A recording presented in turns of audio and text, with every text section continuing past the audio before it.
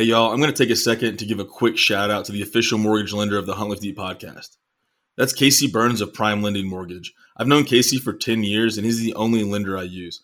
I've used Casey to purchase 2 houses, and the process has been seamless and easy each time. He's the heart of an educator, and he truly cares about what's best for his clients. He specializes in VA loans, but can handle FHA, conventional, and investment loans as well. He's a true expert and specialist in his field, and there's no one I recommend more than Casey. You can contact Casey at casey.burns@primelending.com. Reach him by phone at 919-710-1864. You can also check out all his reviews at www.closewithcasey.com. Thanks, y'all.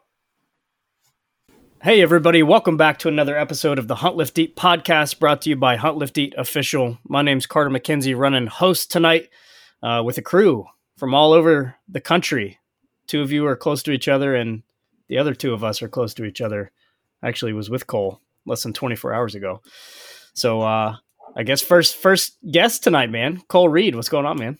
Hey, how you doing? Yeah, it's only been 24 hours since we've seen each other, which nowadays feels like the longest time in the world. That's right, man. And Garrett, coming at us from Colorado. How are you, Garrett? Good, man. How you been? We're good. Busy but good.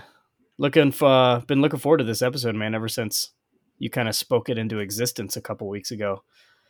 I know. I've been pretty excited for this one. This will be it's a good time of year to go over it.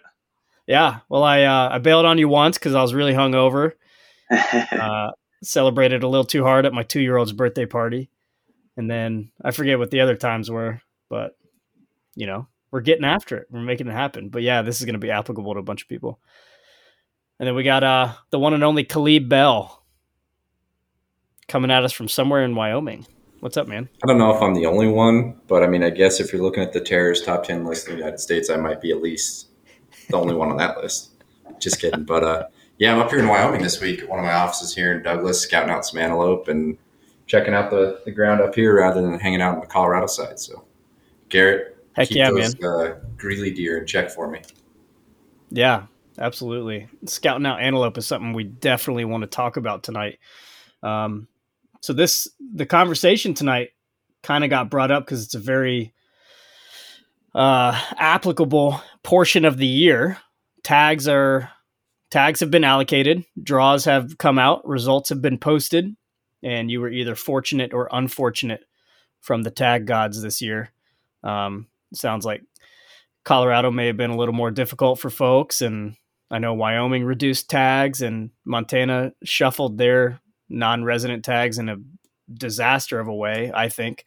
So if you were fortunate enough to draw a tag, first and foremost, congratulations. That's outstanding. Just before we jump into this, boys, I'm kind of curious. What tags are we running with this year? Well, also, don't forget, Carter, obviously, congratulations if you drew a tag. If you didn't drew a tag, it sucks for you. I'm just kidding. Right. I'm on that list, too. I drew a pretty decent Colorado Plains archery tag. Should be nice to be hunting close to home. Do a really good antelope tag for rifle season. I'm not a huge antelope fan, but I really want to tag one with my rifle, and then I'll focus on shooting one with a bow over the next couple of years to try to work towards that big 9 in Colorado. I didn't draw an elk tag. That's why I'm a little bitter right now. I don't know if you guys saw that on Instagram the other day. I was a little feisty for the fact that I didn't draw an elk tag, but we'll see how it goes. There's still some other chances out here. Yeah, I'm riding mostly the defeat train myself on this year. I did draw my 3rd season buck tag. It's going to be right in the middle of their rut, so that's kind of a good little tag to pick up. But it's in a unit that's we'll just call it popular. And then other than that, I struck out on everything else, and kind of hoping to just roll with whatever I can find on the leftover list or whatever over-the-counter stuff I can find here. Well, I was fortunate enough to draw one of those mule deer tags out in Montana. So, Carter, I can't remember what the statistics were with how many points we didn't have and applying for that tag. But I remember you called me. I think you were in the middle of like a track meet or something, and you're like, dude, we drew our tag.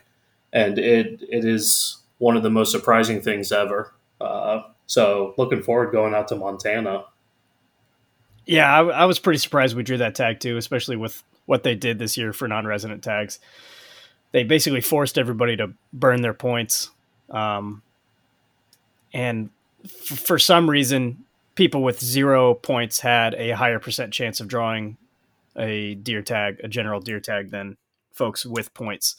So even though Cole and I had been purchasing preference points for the past 2 years, which is what Montana typically used to cap it at for non-residents before you have to spend them, not our friends who had 0 points, who had been ignoring me for 2 years about purchasing preference points, had a 48% chance of drawing this tag, and we went down to a 22% chance of drawing this tag. So I was not hopeful, but we lucked out and we drew this very expensive deer tag in Montana.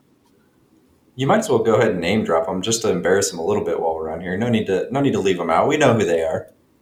Yeah, Tim Marsh and John Lippett. Those guys have been ignoring me for 2 years, and it turns out they were the smart ones. Because we all had a conversation and we're like, hey, dummies, you didn't get your preference points. And then we recently talked to them. We're like, hey, you guys have a better chance than us. And we're like, this is such bullshit. Like, oh, come on. You got to be kidding me. Yeah, so that's good. We got a little mix here. We got some resident, we got some non-resident hunting going on. And this is going to be really applicable to anybody who is planning on, hunting a coveted tag this season. So you drew a tag. Now what? That is our game plan for tonight.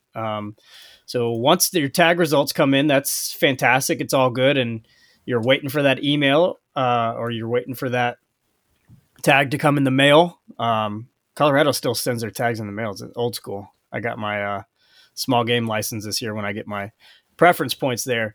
Which is kind of nice. It's a nice little touch, Colorado. I like that. But once you get that and you got your hands on it, or you see that email and it says successful, you're riding high. Life is good. And then the wheels start spinning, especially from all the way in Georgia, 25-hour drive away. I'm like, oh boy. All right. Now we got to go find a deer in a state that I've never been to. So, I mean, what's the first move here, guys? What do you guys typically go with? Garrett and Caleb, I know you guys are a little more experienced hunting out west. So what's y'all's typical first move after you draw? Well, for me, I mean, right now, obviously we found our tags out and we've got a good idea of what's going on. We've also got the secondary draw going on in Colorado.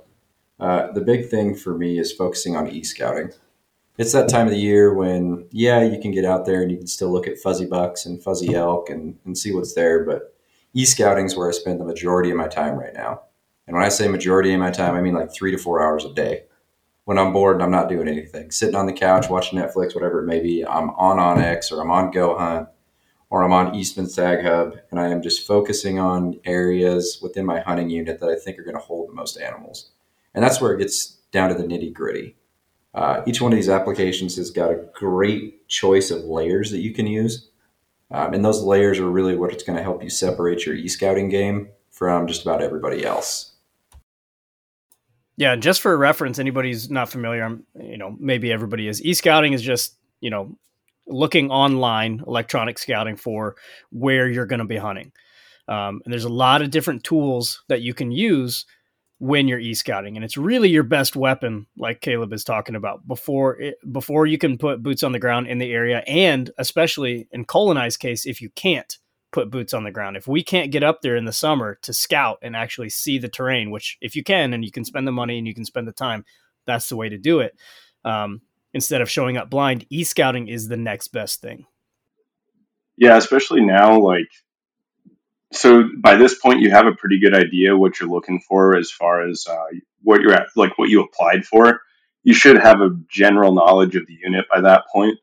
This is where you start getting into the nitty gritty, looking for access, looking for huge plots of land to be able to try to extend your hunt as long as possible. And really now is the best time to be looking for campsites. If you can put boots on the ground, why not go spend a couple nights there in the summer? But like you said, now if you can't make it out there, get online, see what campsites are available, see if you need to go stay at a hotel, get a pretty good idea of where exactly you need to be to make yourself the most successful during your time here hunting. Yeah, I mean, hopefully the tag you draw is not a surprise. Hopefully you have researched thoroughly and you've already looked and started planning. Don't be that guy on Facebook. But yeah, as soon as that tag comes in the mail, you should have an idea of what your area looks like Garrett just mentioned. And then you can start getting after it. Yeah, and to keep going on this topic of just e-scouting, especially for us who can't put boots on the ground, who can't fly out to Montana from South Carolina or good old Hartsfield, Jackson International. Carter and I know we spend a lot of time sending waypoints to each other. We're just like, hey, what do you think about this? What do you think about that? And we try to just bounce these ideas off each other, especially with myself being relatively new to the hunting game. We like to just pick people's brains and see, hey, what do you think about this spot? Do you know anything about this area over here? So not only are we kind of just looking, we're e-scouting on our own, but we're also trying to just, pick the minds of others who might have some knowledge of the area or say, hey, we're going after this species.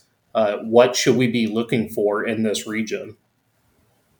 Well, and I think that's exactly where it dives into the e-scouting side of it, right? This is where you guys really need to start looking at the applications that you use. I'm going to talk specifically with onX here, because the amount of time that you can spend e-scouting and looking through these applications using the right layers is basically just going to help you identify the best place to start when you get your boots on the ground. It's not going to guarantee you're going to find an animal, but you have a general idea of animal characteristics, how they move, what they do, and what they're searching for, right? We've all been around the industry. We've all been hunters, or even for you guys who are new, it's kind of common sense. If you don't like people, well, guess what? Animals are the exact same way. So there's a couple layers on there that you should really identify, especially for onX. I like to use the Government Lands app. So that layer and the GMU unit and Colorado Private Lands layer, as well as the roadless area layer, which looks kind of like purple lightning on onX. When you start to utilize those items, you can start to dive into the topography of the ground and really just identify those areas that are roadless, that people aren't really going to want to spend the time to go into. If you look at it on a map, especially a topography map, and you see elevation lines and you're like, I don't want to go there, there's probably going to be a deer and elk there. And you're going to have to get over that, right? These animals aren't stupid. They're not going to be hanging out in a hayfield that's right next to the side of the road unless it's Estes Park. We're not going to get that lucky. So you really want to try to focus on hard topography lines, deep draws, canyons, valleys that provide good water, good food, good shelter. And if you can, like I said, get away and off the road as best you can. That's where those layers on those apps are really going to help you. Yeah, and every guy on every forum, the post is, you see the same post 50 times a day. It's like, oh, I'm willing to walk miles and blah, blah, blah, and get away from roads, and I'm not a road hunter. And, in my experience, it's not really the case. Every dude I've seen out there has been like overweight and a truck hunter and just like totally not prepared for the game that they've been talking online. The deer unit that me and my friends hunt, it's kind of the same way that everybody looks at us shocked as soon as we start to get out of our trucks. And like, there's a couple from specifically, I remember last year we were starting to clean out a cow that we had shot, and this couple looked at us like, whoa, wow, that's great. Where'd you guys find it? Oh, we only hiked maybe 1.5 miles, 2 miles off the road. And I mean, you could have sworn that we slapped the lady's kid, like the way that she looked at us, just like complete shock that we walked that far. And 2 miles is really nothing. Like at the end of the day, that's a nice little easy morning hike if it needs to be. I think that's another portion of this where people fail to realize too. When you're e-scouting, don't limit yourself to just one section, right? You could have walked right by that 2 mile area that you were at, and you could have hunted that entire 2 mile area and never taken the time to go beyond that and not find an animal. There's an age old saying when it comes to hunting and fishing and everything I've learned in life: It might be the best looking ground in the world, but if there ain't a deer and an elk in there, you ain't going to kill one. Always have a backup plan, guys. When you're e-scouting, the best thing you can do is have 20, 30 different pinpoints that you want to go check out. And it's okay if you got a short season. Spend a few days up front just driving around, finding those areas. Because when you get on the ground, it might not be what you were thinking it was when you were actually on the application. So have a backup plan. Have 2 backup plans. Hell, have 5 or 6 backup plans. There's no such thing as being too over-prepared when it comes to trying to find a place to hunt. Yeah, to back that up, like my general rule of thumb is basically for every day that you plan on hunting, have a backup plan for every day. You may not go through, like, if you're out for a 10-day hunt, you may not use all 10 plans, but you have 10 options. Always have a contingency plan. And who knows, maybe 24 hours is enough time to know there's no elk in these woods. Move on.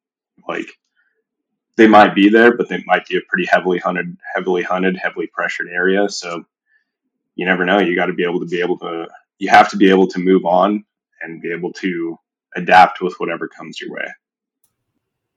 Yeah, you really have to. And that's kind of the age-old question when it comes to hunting, like, should I move or should I stay? And having those plans should give you the confidence to move on whenever you need to. I won't say where, but Cole and I hunted in an easier to draw deer unit last year where road hunting was really prevalent. And so our goal was to just get away from the roads. And when we did that, well, I guess first I should say the places that we had marked on Onyx, whenever we got there and we saw another truck there, we were like confident enough to just move on and go to plan B, which is really important. And sometimes it was plan C and sometimes it was plan D. And when we got to the one piece of public that was the most hellacious hike I've ever been on in my entire life, that's where we saw a 300-inch bull and we saw a absolute monster of a mule deer that we were looking for. Unfortunately, didn't get a chance to shoot it, but old Tim sure thought about it. He would have blown out John's eardrums, but he was thinking about it. But I mean, that's the key. You know, I know we're dogging on road hunting a little bit here, and we're talking about getting away and off the roads, but I want everybody to understand too, road hunting is one of the most underutilized abilities of a hunter. You know, typically you see people driving around in dense forest, dense areas, hoping something's going to jump out across the road, shoot it, right? When I think of road hunting, I think of picking trails and roads that put me in remote areas that give me lots of room to glass. I'm not looking a mile away off the road. I'm looking 5-6 miles away. I'm looking into areas that I have to hike to. So again, you're just preemptively planning. You're picking some of these paths and things that give you the most amount of time to look at what you're looking for and spend time behind the glass to go chase what it is you actually want to chase. And or just find out if you're going to go on a really long bow hike. Yeah, no dogging it here. It's a really effective use. And it's something to have in your toolkit, especially as a non-resident, and you go to somewhere and you've never been there before. That's the easiest way to cover a lot of ground. I mean, and you can park, get out, hike, find a ridge, glass, and if you don't like it, back in the truck, move on. If you draw a general tag, like in Montana, it's overwhelming how much area you can hunt. It's like, it's terrifying, frankly. I had to limit myself to like one area and be like, all right, this is it. We're not going out of this. And it's a massive area, like 5 hours by 6 hours. Like, it's huge. Same thing in Wyoming. Their region or their general tags are massive regions that can go all the way from the middle of the state to the Montana border. And road hunting is what can allow you to cover a lot of area and see the most of that unit and at least be like, oh, I like this area better. It has a lot more public that ties into ag or whatever it may be. So yeah, not dogging it here. Effective tool. Just don't be lazy. And Caleb, it sounds terrifying to hunt with you. I'm excited to do it one day, but it also sounds terrifying. I'm telling you right now, everybody that I hunt with loves hunting with me, but they get really mad when the only animal I find is like 9 miles away in the middle of the oak brush, and you can't tell what it is because all it is a butt. But I'll find it. I will find it every time. I'll pass up the 180-inch mule deer that's 300 yards from the truck just right off the bluff, and I'll find the elk that's 6 miles away, and we're going to go chase that one. I love it. typically when it comes to e-scouting, the first move I make is I'm marking access points on onX. If you don't have onX, you need to have it. It's not overstatement to say it's life-changing. I use it here at my own house like every day. My neighbor's property, my neighbor's farm went up for sale a couple of weeks ago, and you can look up who owns it and find phone numbers and tax records. And I was calling to see what it would cost. Turns out it's $1.4 million. If anybody wants to pool in for some farmland in Georgia, let me know. But the first thing I do is marking access. Where I've never been to Montana. So when we get there, where can I even hunt? What can I access, right? Because access is a massive thing to consider out west, especially when you're talking private and county roads. Some roads can't drive down, right? And that's a big deal. And you don't want ranchers or dudes working oil rigs mad at you. So I'm just marking where can I pull over and hike in. And that gets marked with the little A symbol on onX for me. And that is my first move. Yeah, so for access, it's for me, I start looking at trailheads specifically. I start trying to see, am I going to be pulling into a trailhead that's like a parking lot that somebody recently I'd heard said, like, compared it to like a Costco parking lot. If you're going to find, like a trailhead that looks like that right out the gate, it's a little discouraging, especially when you're the only one in full camos and a bow that's hopping out of your truck there. So I start looking for like those kind of those secondary trailheads, kind of stuff that still feeds into main ones to get you a little further back, but something that's maybe if you only see one or two trucks, you're not immediately discouraged right out the gate. Garrett, I love that. But I'll be honest with you, I've pulled up the trailheads and been decked out head to toe camo, rock and roll and ready to go. And then there's the dad wearing the super tight jorts, like all the way up to his areas you don't want to see with his little family and kids running around. I immediately just go back and change, and then throw on whatever I can. It's a different type of camouflage. It's adaptive at that point, right? I'm blending in. Usually, though, that's when I'm hunting the Denver Zoo, and then I just poise at the corner of my hand, and it's great.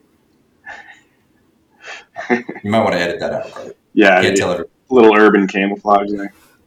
I think the other thing, too, to touch on access points, and not just access points, there's primary things that we all need to survive, and it's the same way with animals, right? So if you're identifying access points, camping sites, roads, and areas you want to hunt, the next thing is you need to start looking at, well, what does this animal need to survive?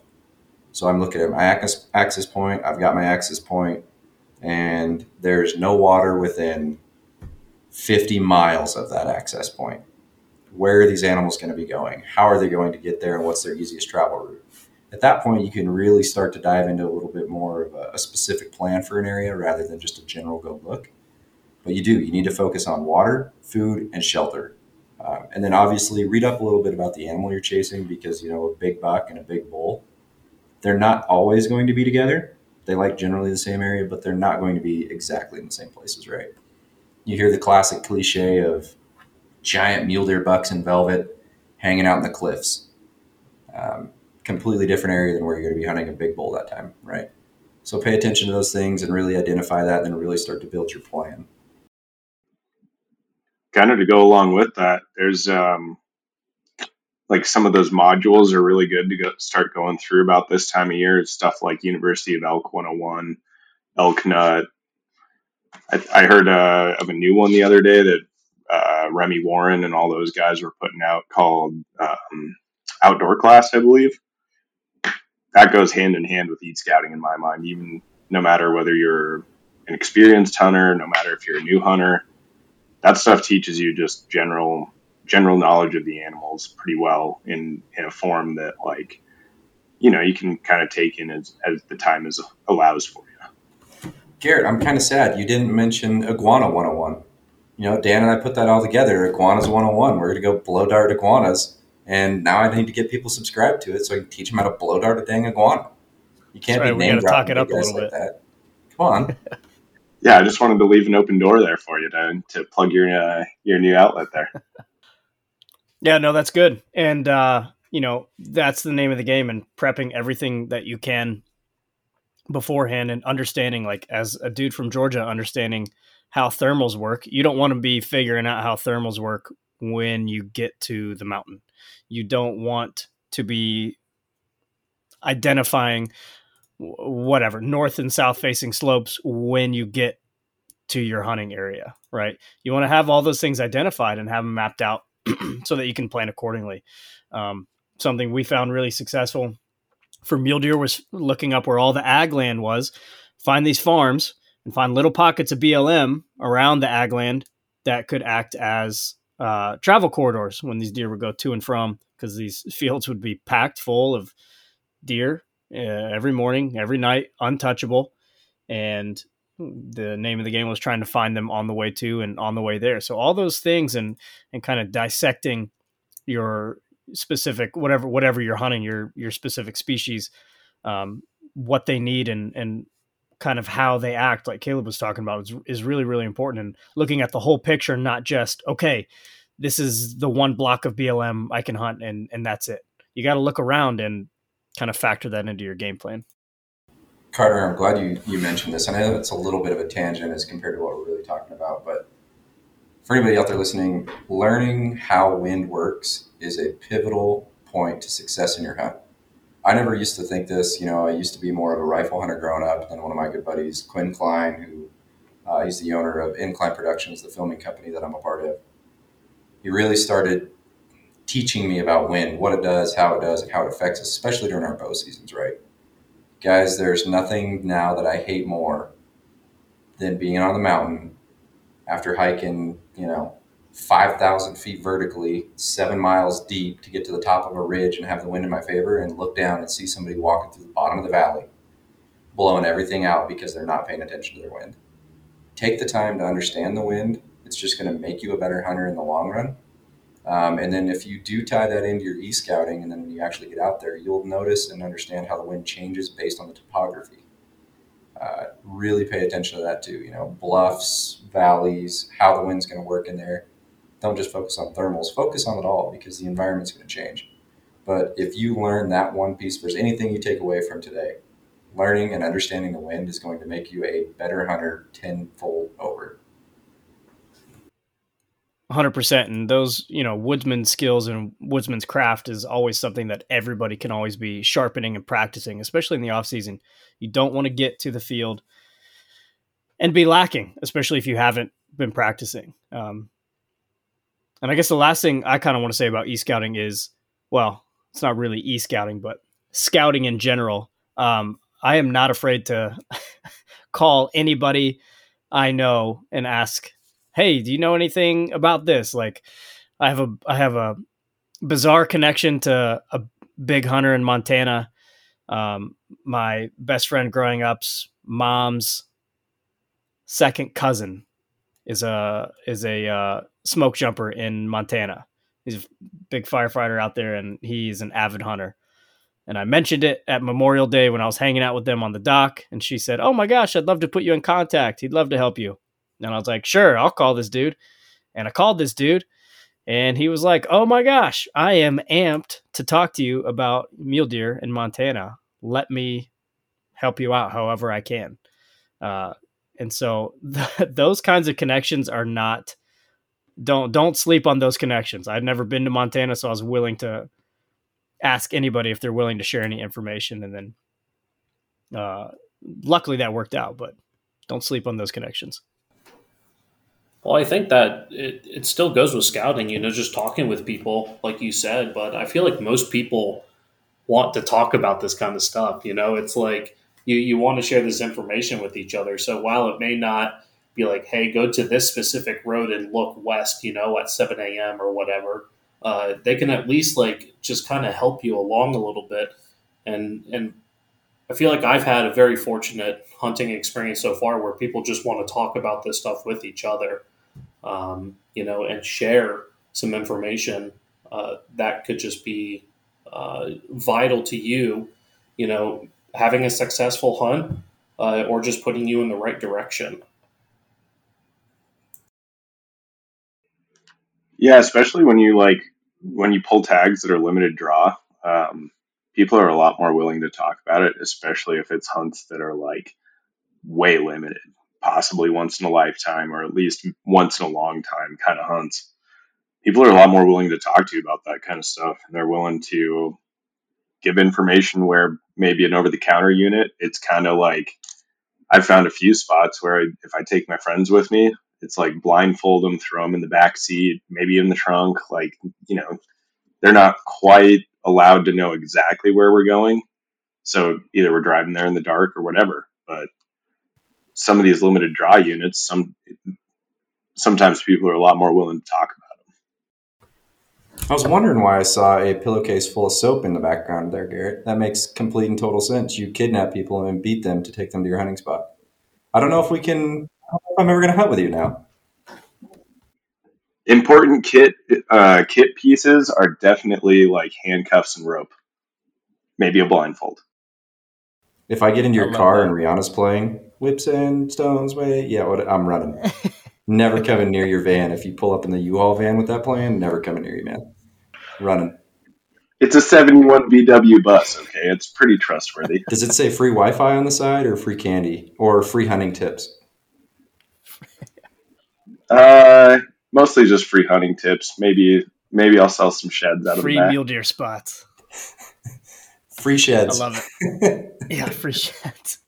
Yeah, you Westerners get all fired up about your sheds, man. All right, before we move on from e-scouting, everybody good with e-scouting? Cool. Let's talk logistics. Cole, you're the logistic king.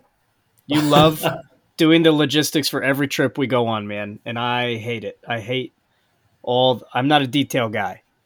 So walk me through kind of what's your process? What things do we need to check off the list and things we need to consider, and some things that have been successful for us from a non-resident point of view before we jump to Garrett and Caleb? Yeah, I think I do okay with logistics. While we have some of our ups and downs, but yeah, it's something I thoroughly enjoy.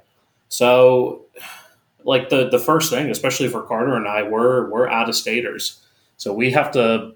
It's either fly or drive. Pick one of the two. So we know a buddy, Casey English, who drove through the night, like drove a full day and a full night. Took him like 25 hours to get there.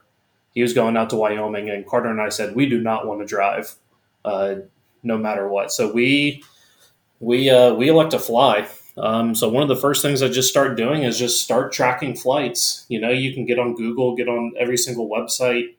I have American Express, so I look at some of the deals they're throwing out there. I mean, you just have to take the time to really look at all your options and not really rule anything out. So we understand that we're going out there to hunt, so we don't need like first class and Delta to get out there.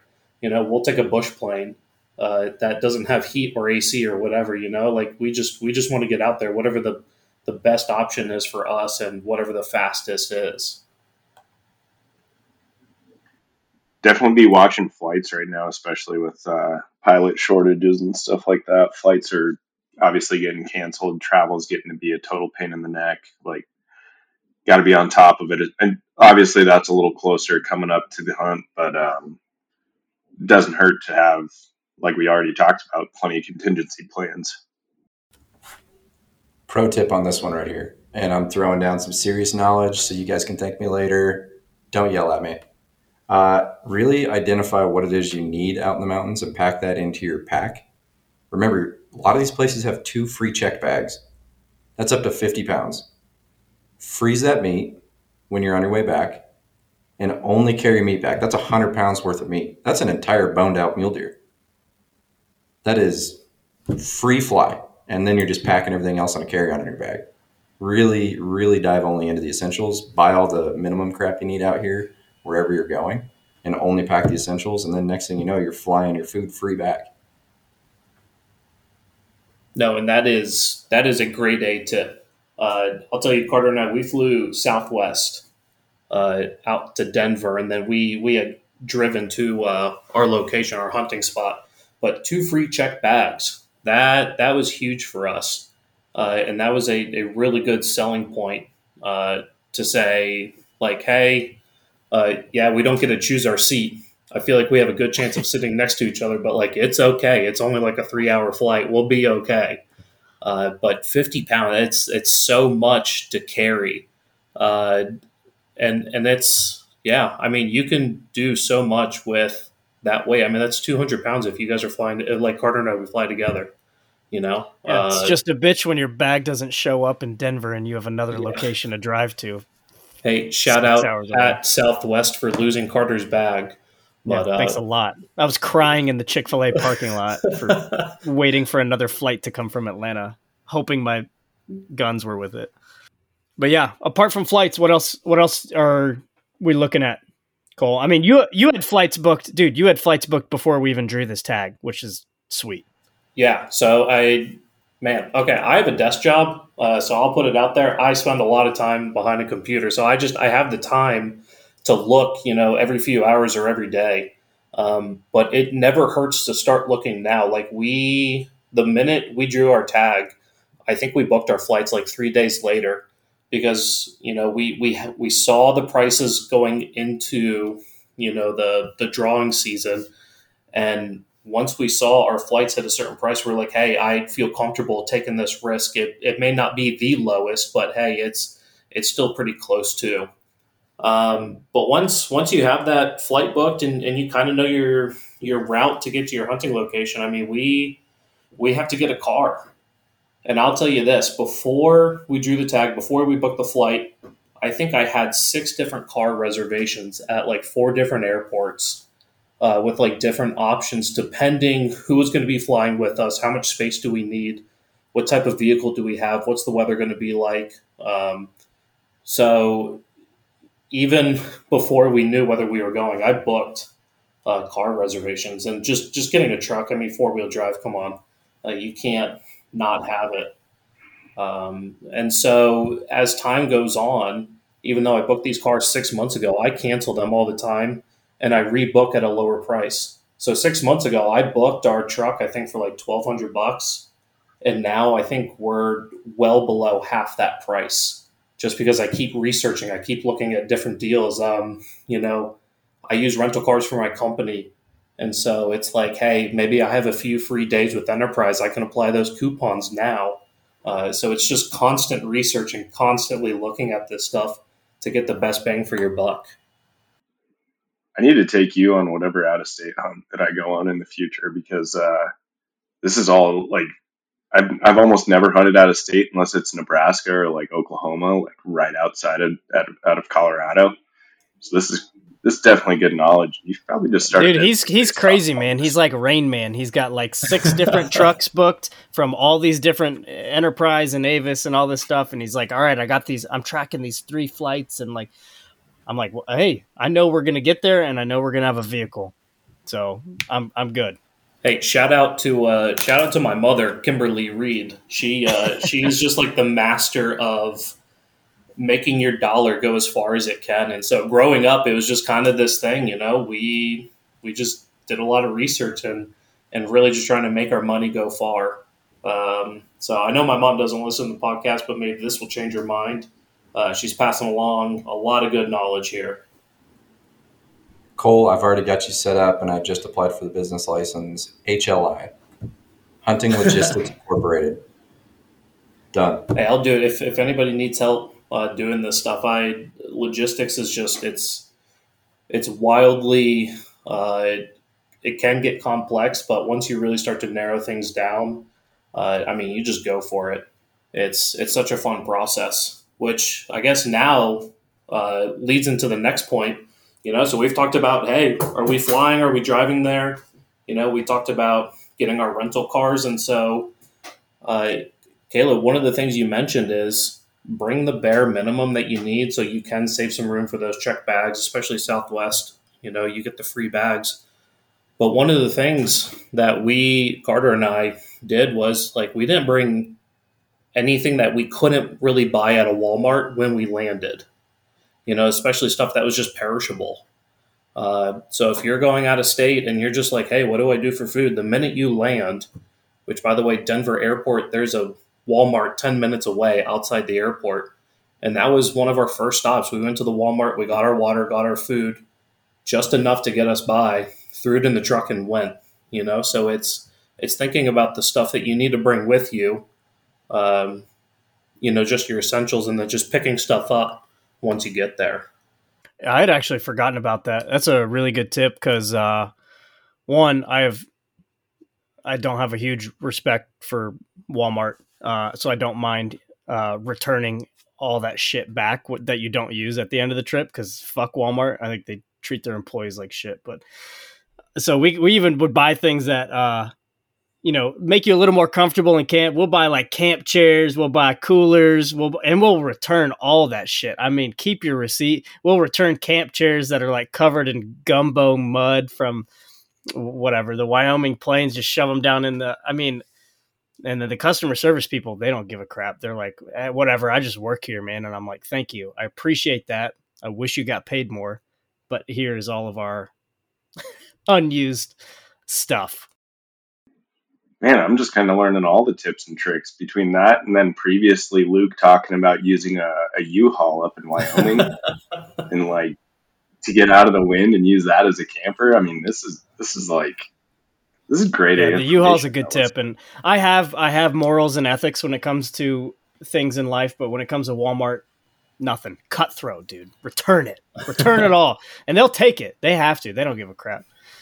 So if that's an option, do it. Not a mom and pop store, right? Got to be a little better than that. But Walmart, fuck them.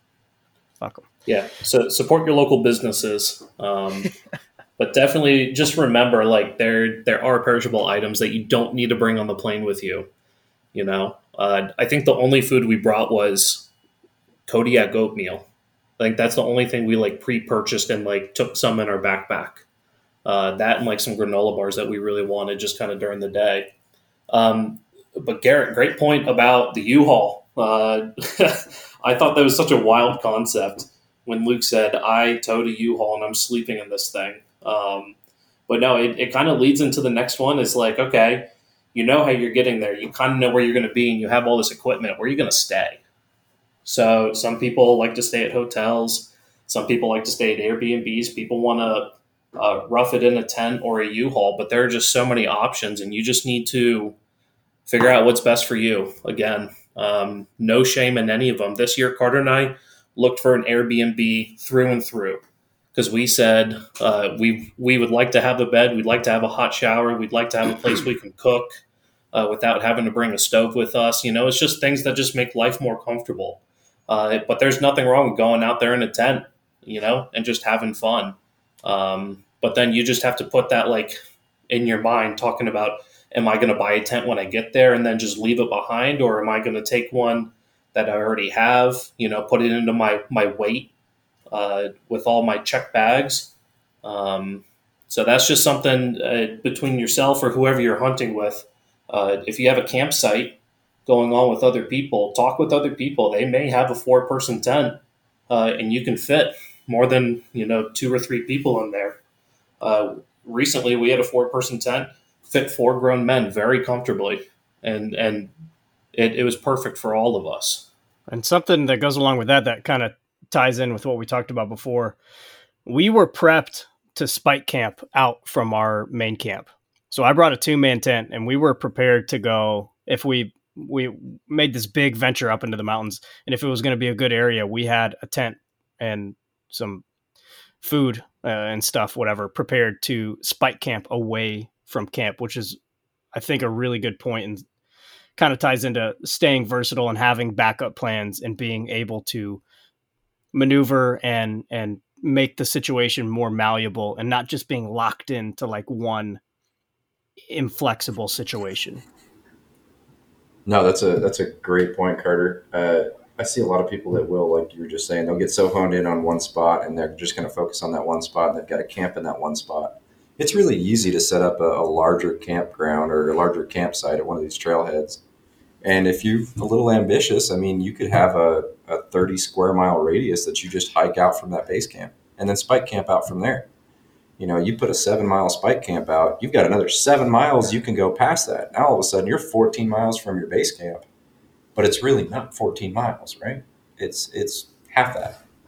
Garrett and Caleb, what things do you guys consider when it comes to planning for these hunts logistically from a, I guess, camp point of view? Are you guys going backcountry? Do you set up like a nice base camp? Like I'm picturing like wall tent kind of thing. Like how do you decide that and then kind of make that decision? So for me, generally it's me and my friends will set up like with a camper, maybe one or two campers, maybe a wall tent, and have a base camp set up from there, and then kind of be prepared to spike out from there if we need to. Generally, we make it all the way back to camp just about every single night. Every now and again, a couple of us get ambitious and want to go a few extra miles and just stay there for the night. But generally, it's setting up a base camp, kind of have the idea of like big meals with like 4 or 5 of us generally at camp. We do bring some like freeze dried stuff, some like backpacking meals, mostly for like lunch and stuff like that, because you never want to come off the mountain for lunch or anything like that. You always want to hunt all day long. Be prepared for that, and maybe be prepared for 3 to 4 days out if you have to. But generally, it's a base camp with spike setup. Yeah, Garrett, we're very similar to the same thing too, where we have a base camp established where we keep the majority of all of our gear, our trucks, anything that we don't need. But for us, though, the big thing is we spend those days beforehand setting that up and then identifying where we want to hunt. Very rarely do we spend day after day after day coming back to the base camp. We use that as a gear storage. That's our U-Haul that's parked there with all our crap in it, right? From there, we're basically spike camp. And when it comes to that spike camp side of thing, I think the biggest logistics-wise thing that I focus on would be my clothing articles. You can never... It's hard to get warmer than it is colder, right? So really focus on the clothing articles that you're bringing. Pay attention to what you have there. And then meals and nutrition. I actually set myself up before I start the season, kind of working in towards a caloric deficit. So I get my body used to working hard on lower calories. So that way I'm already prepped going into it. I'm not trying to starve myself when I go out in the mountains, but I'm ready for it, right? I might reduce my caloric intake to 1,500 calories a day and then really watch my macros. And then I plan my hunting meals accordingly. I follow the same concept a week or two before I go hunting, all the way in through the backcountry. And then I never really worry about it. I'm sufficiently energy supplied while I'm out there. My body's used to it. I'm ready for it. But food, clothing, water, I don't necessarily care about and worry about. I carry filters. You can find a stream anywhere you're at. I use a Grail filter. They're great. They're a little press filter. We started using them last year. They're pretty awesome. And then shelter, I try to find a shelter that's under 4 pounds total setup. Kind of jumping back to that, being able to work on like a caloric deficit, like that month leading up to the hunting season, I kind of start doing a little bit of intermittent fasting where it's like I only give myself a few hours every day leading into it to get whatever food I'm going to get for the day. Because generally you don't want to take a whole lot of time eating throughout the day. You want to be able to stay mobile. You can snack whatever while you're glassing, but you got to kind of get used to that idea of you're not going to be able to carry 3 square meals a day on your back, maybe 1 MRE, 2 MREs a day, maybe on like an average. And that's what mostly me and my buddies are working off of is MREs, some of those peak refuel meals. I mean, they have a lot of calories to them, but generally it's maybe one max of 2 meals a day that we're kind of getting while we're out there. Shout out to Peak Refuel. We're not Chad Mendez, but you can definitely hook us up. That'd be pretty cool. But yeah, that's right into it, Garrett. Those Peak Refuel meals, those dehydrated meals, it's all about focusing on what you can survive on without overdoing it. Pay attention to the weight. I used to be the guy that I'd have Skittles and candy and oranges and apples and French toast and cinnamon rolls. I'd have like 15 pounds of food in my backpack for a 3-day hike. And I would eat like, a granola bar. So it'd completely just be a waste of weight. So I've really focused that month ahead of time to dive into the nutrition of what it is that's going to fuel my body for the duration of the day and keep me in a good mood and keep me going. I can get my meals down to less than like 1.2 pounds a day. Those peak refuel meals, you can stretch that out to 2 meals in a day if you're paying attention to what you're doing, and that's still 600 calories, so that's 300 calories per meal. It's a good thing to do ahead of time, especially if you're going to try to jump out there into that backcountry hunt when you've already planned this out. Definitely cut back on your nutrition and see what your body's capable of. Yeah, you never really want to be back there and finally realize, oh crap, now I'm getting hangry while I'm out here, because then you start losing your mindset when you're out hunting. You start getting mentally weak about trying to pursue elk, and just start thinking about how uncomfortable you are and how like all you want to do is go snack on something. But if you come into the season prepared for it and be able to like essentially be able to work off of as minimal food as possible and be used to that, you're not going to have those issues of just kind of like losing focus a little bit. Well, and the last thing you want is your hunting partner turning into Tom Hanks. The first time one of my buddies grabs a rock and paints it like Wilson because they haven't had a granola bar in 7 hours, I'm probably going to have a come apart. It's going to make great film, but they're never going to live it down, right? Put him down. He's got mange. I don't know. Just put him down. Yeah. He's done. Put him down. Set him down for a nap, give him a snack, and let him do his thing. Ramen is definitely one of those things too that I'll carry a handful of those around, because if it's just a nice, light, easy snack that you can kind of just pack something in right away, and you have a jet boil, an MSR, or whatever. It's a quick, easy meal to take care of a hungry comrade with you. I think we just identified our next Tuesday pro tips. Talk about nutrition in the backcountry. I agree. We'll knock it out. That'd be a good one. It's important, right? I mean, and even from a not nutritional point of view, but still from a food point of view, we have our meals picked out for each night before we get there and have that all squared away. Like, we're having spaghetti night. On the first night, we'll stop by Walmart or wherever and we'll pick up a couple steaks because we're out with the boys. We're in the backcountry. Let's cook up some steaks if we can grill or if we can have a fire.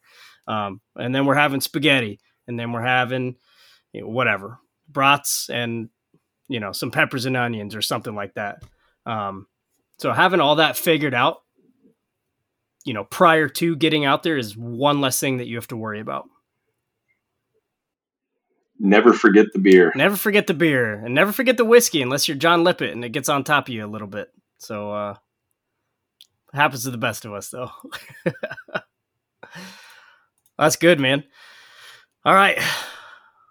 What about this? Moving on along. What to do? What are we doing until our hunt, boys? We're in I guess we're late July or late June now. What are we doing until our hunts? What things do we need to consider? I'm starting to take all my gear out of storage and starting to lay everything out and be like, okay, what was good last year, or at least during the season? What did I like? What did I not like? Do I need to replace something because I tore it up? Are my socks too old? Stuff like that. So I'm starting to go through and say, hey, I had okay gear. What can I improve? Where can I improve?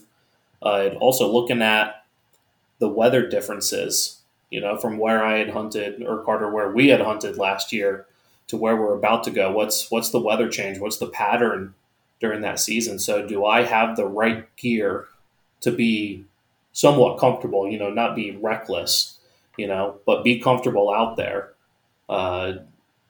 So yeah, right now I guess I could say I'm doing gear inspection. Throwing it back to one of my Tuesday tips, it kind of goes right with that of like, now's the time to get new gear if you need it. Now's the time to like be testing some of that stuff out.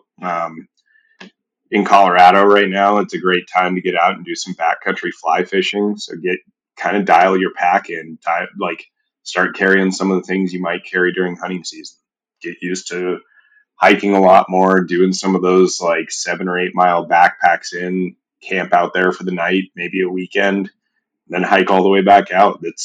Now's the best time to be doing that, as well as just shooting as much as possible.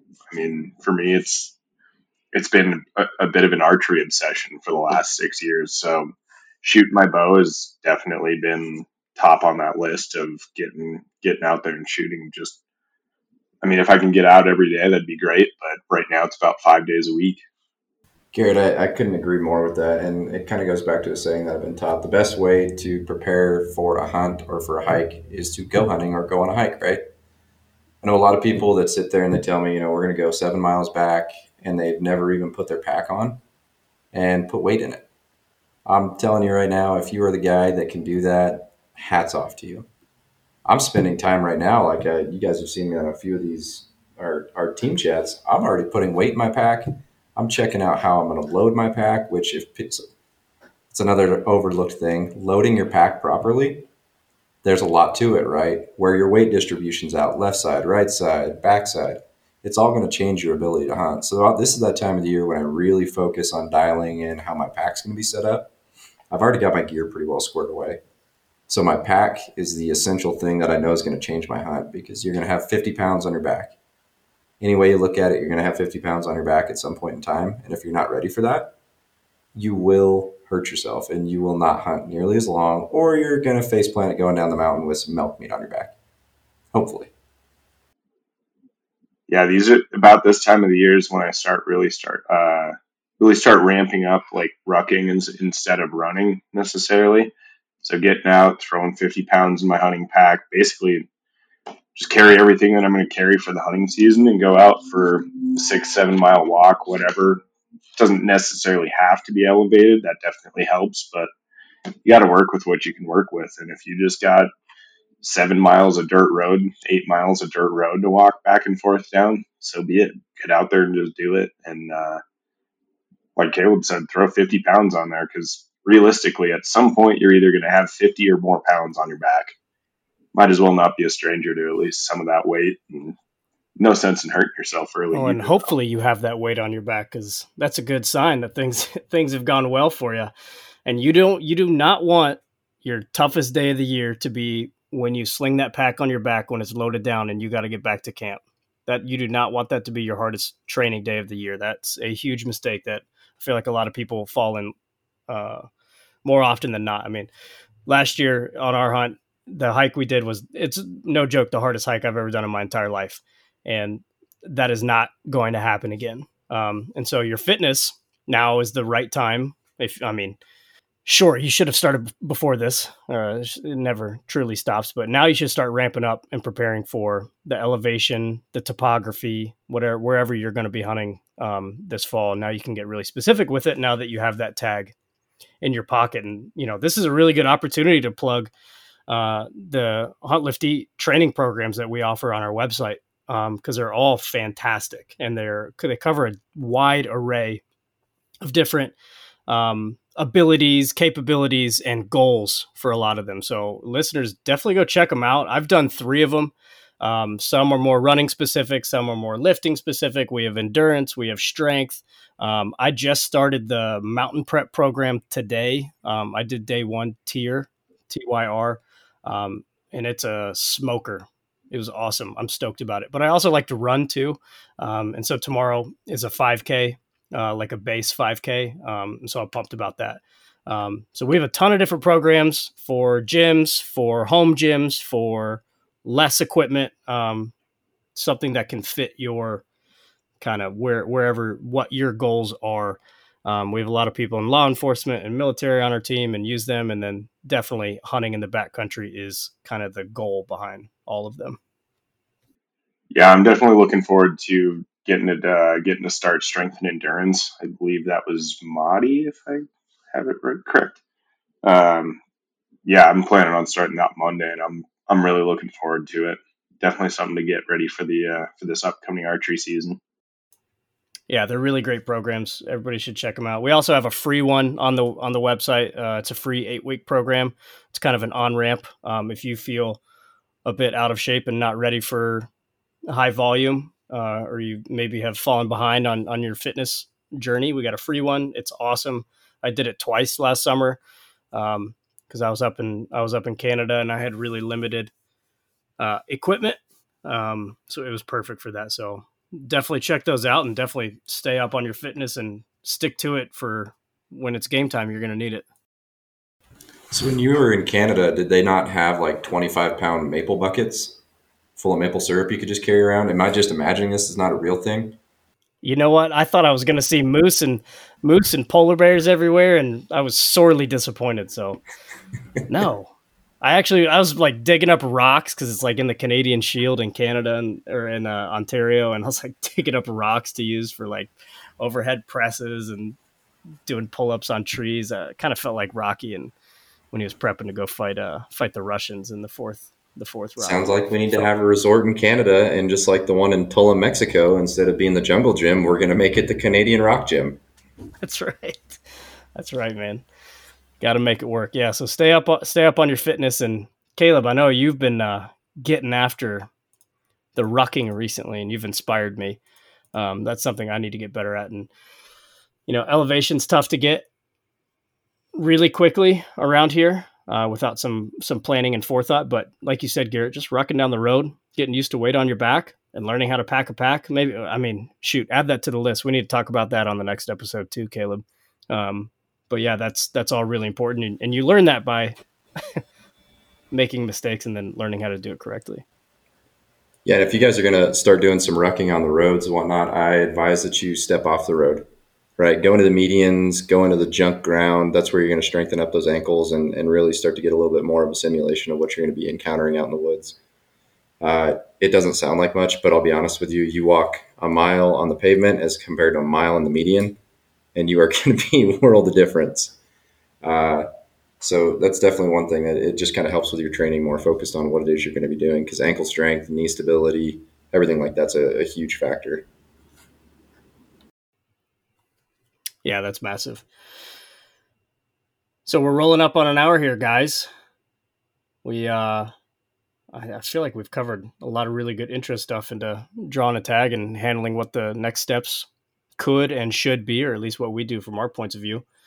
We want to go around the horn and hit us with some closing thoughts here.